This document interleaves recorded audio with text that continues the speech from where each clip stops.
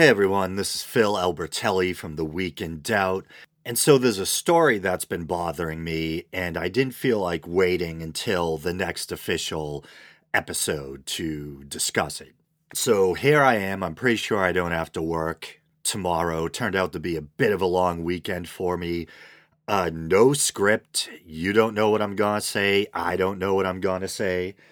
Got a belly full of Jaeger and Coke. Coca-Cola, not the other kind of Coke, or I'd probably sound a lot more alert. But anyway, joking aside, it's the story of a young atheist lawyer hacked to death in Bangladesh. And it understandably really disturbed me.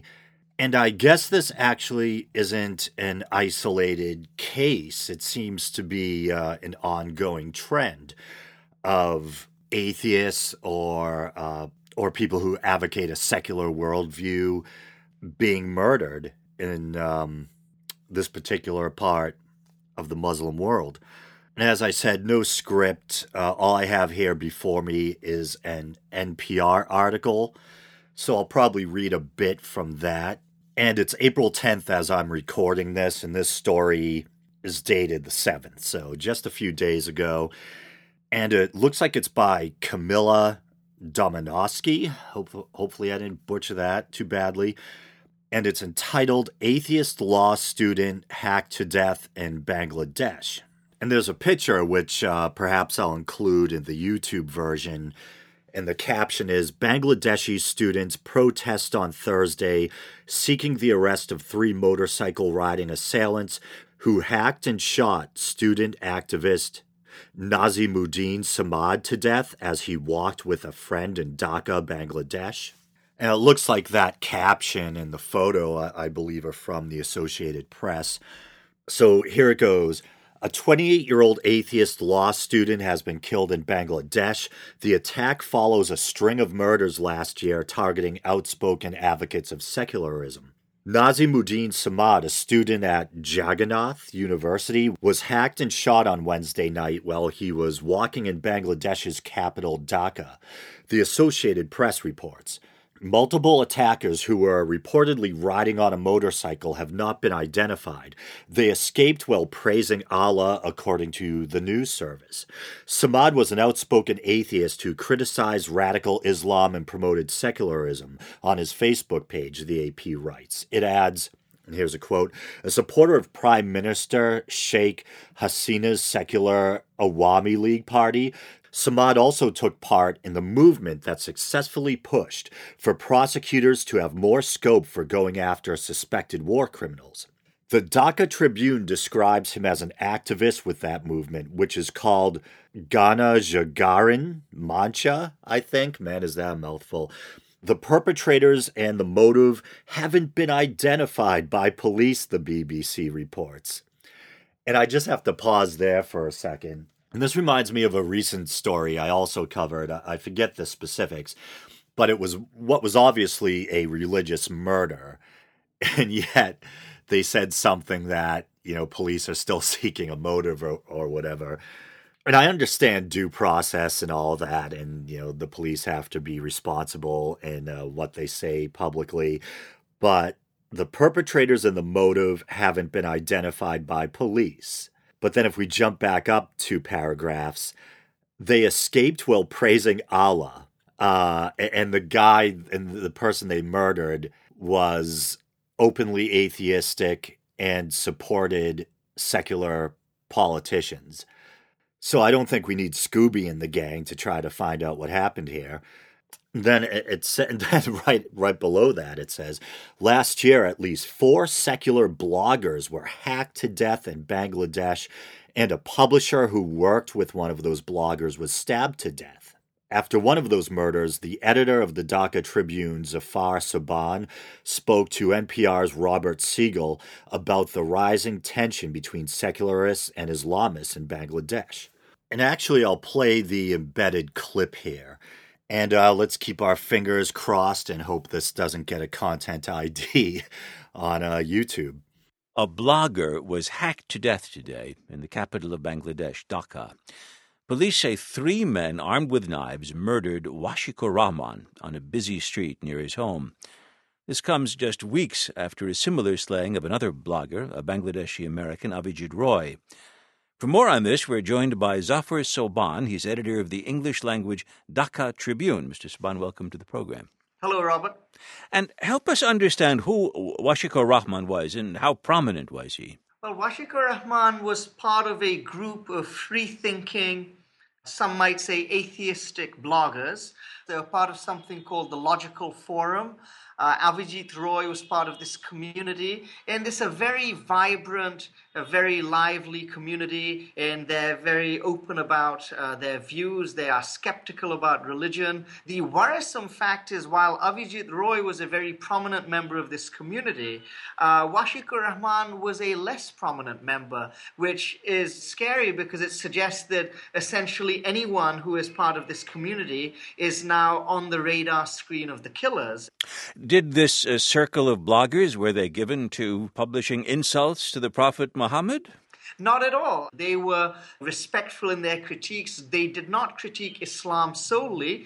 They were critical of all organized religions. So it was Islam, Hinduism, Christianity. They have been accused of insulting and abusive language, but I have found no evidence of this. This is the fourth such attack on a writer in Bangladesh since 2004. Are they connected? Are these attacks believed to be connected? Well, it's hard to say because we don't exactly know who is responsible, but we do know that it's clear that these are radical, militant, fringe Islamist organizations who feel that these bloggers were ideological enemies of Islam, and there is an ideological battle going on between them and the free thinkers. Are surviving members of this community getting any special police protection these days in light of the evident danger of being a blogger of this sort?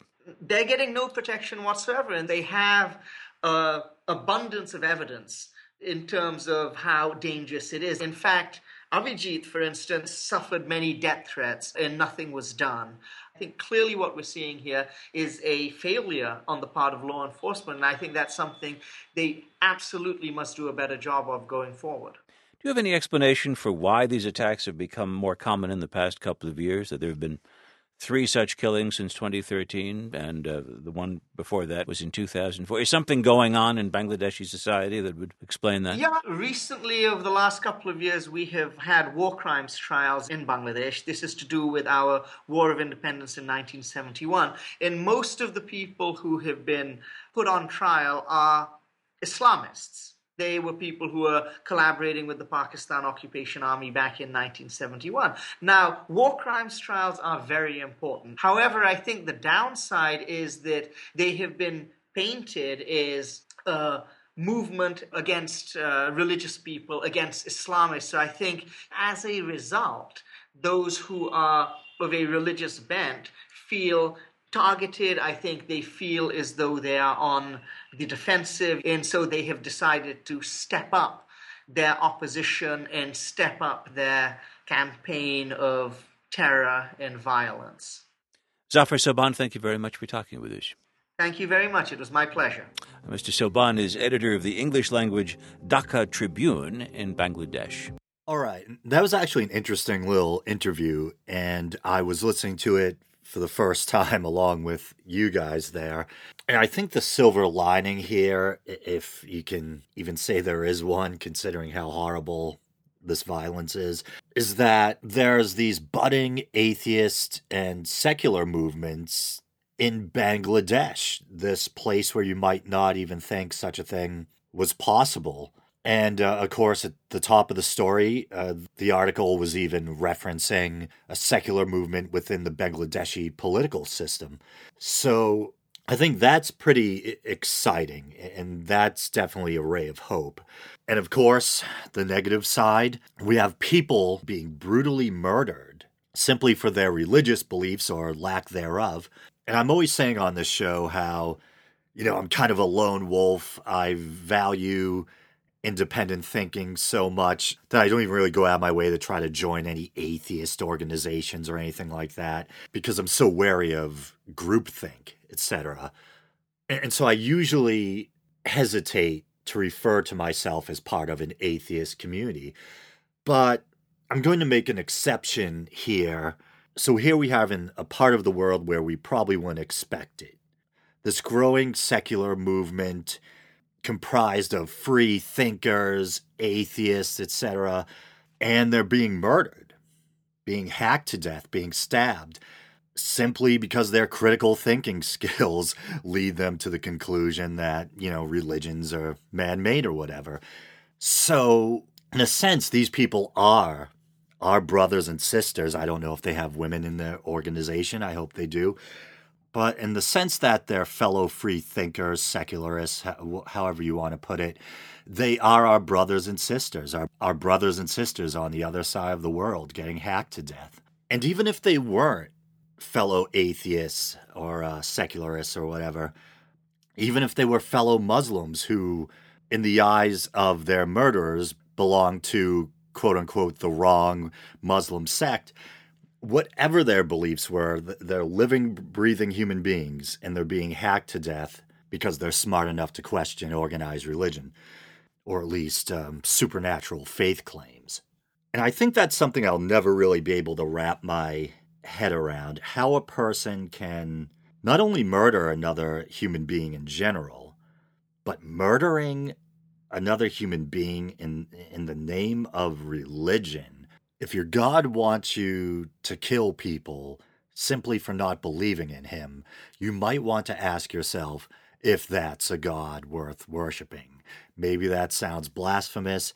Too bad. I think it's an important moral question, one that you should probably ask yourselves. Not you, my fellow non-believers, but the radicals out there, the people who are even willing to entertain the idea of killing another human being in the name of religion. So I'm just going to call it quits. I think I need to talk about this story. Recording this episode was kind of cathartic for me. And hopefully you guys got something out of it too. So, all right, until next time.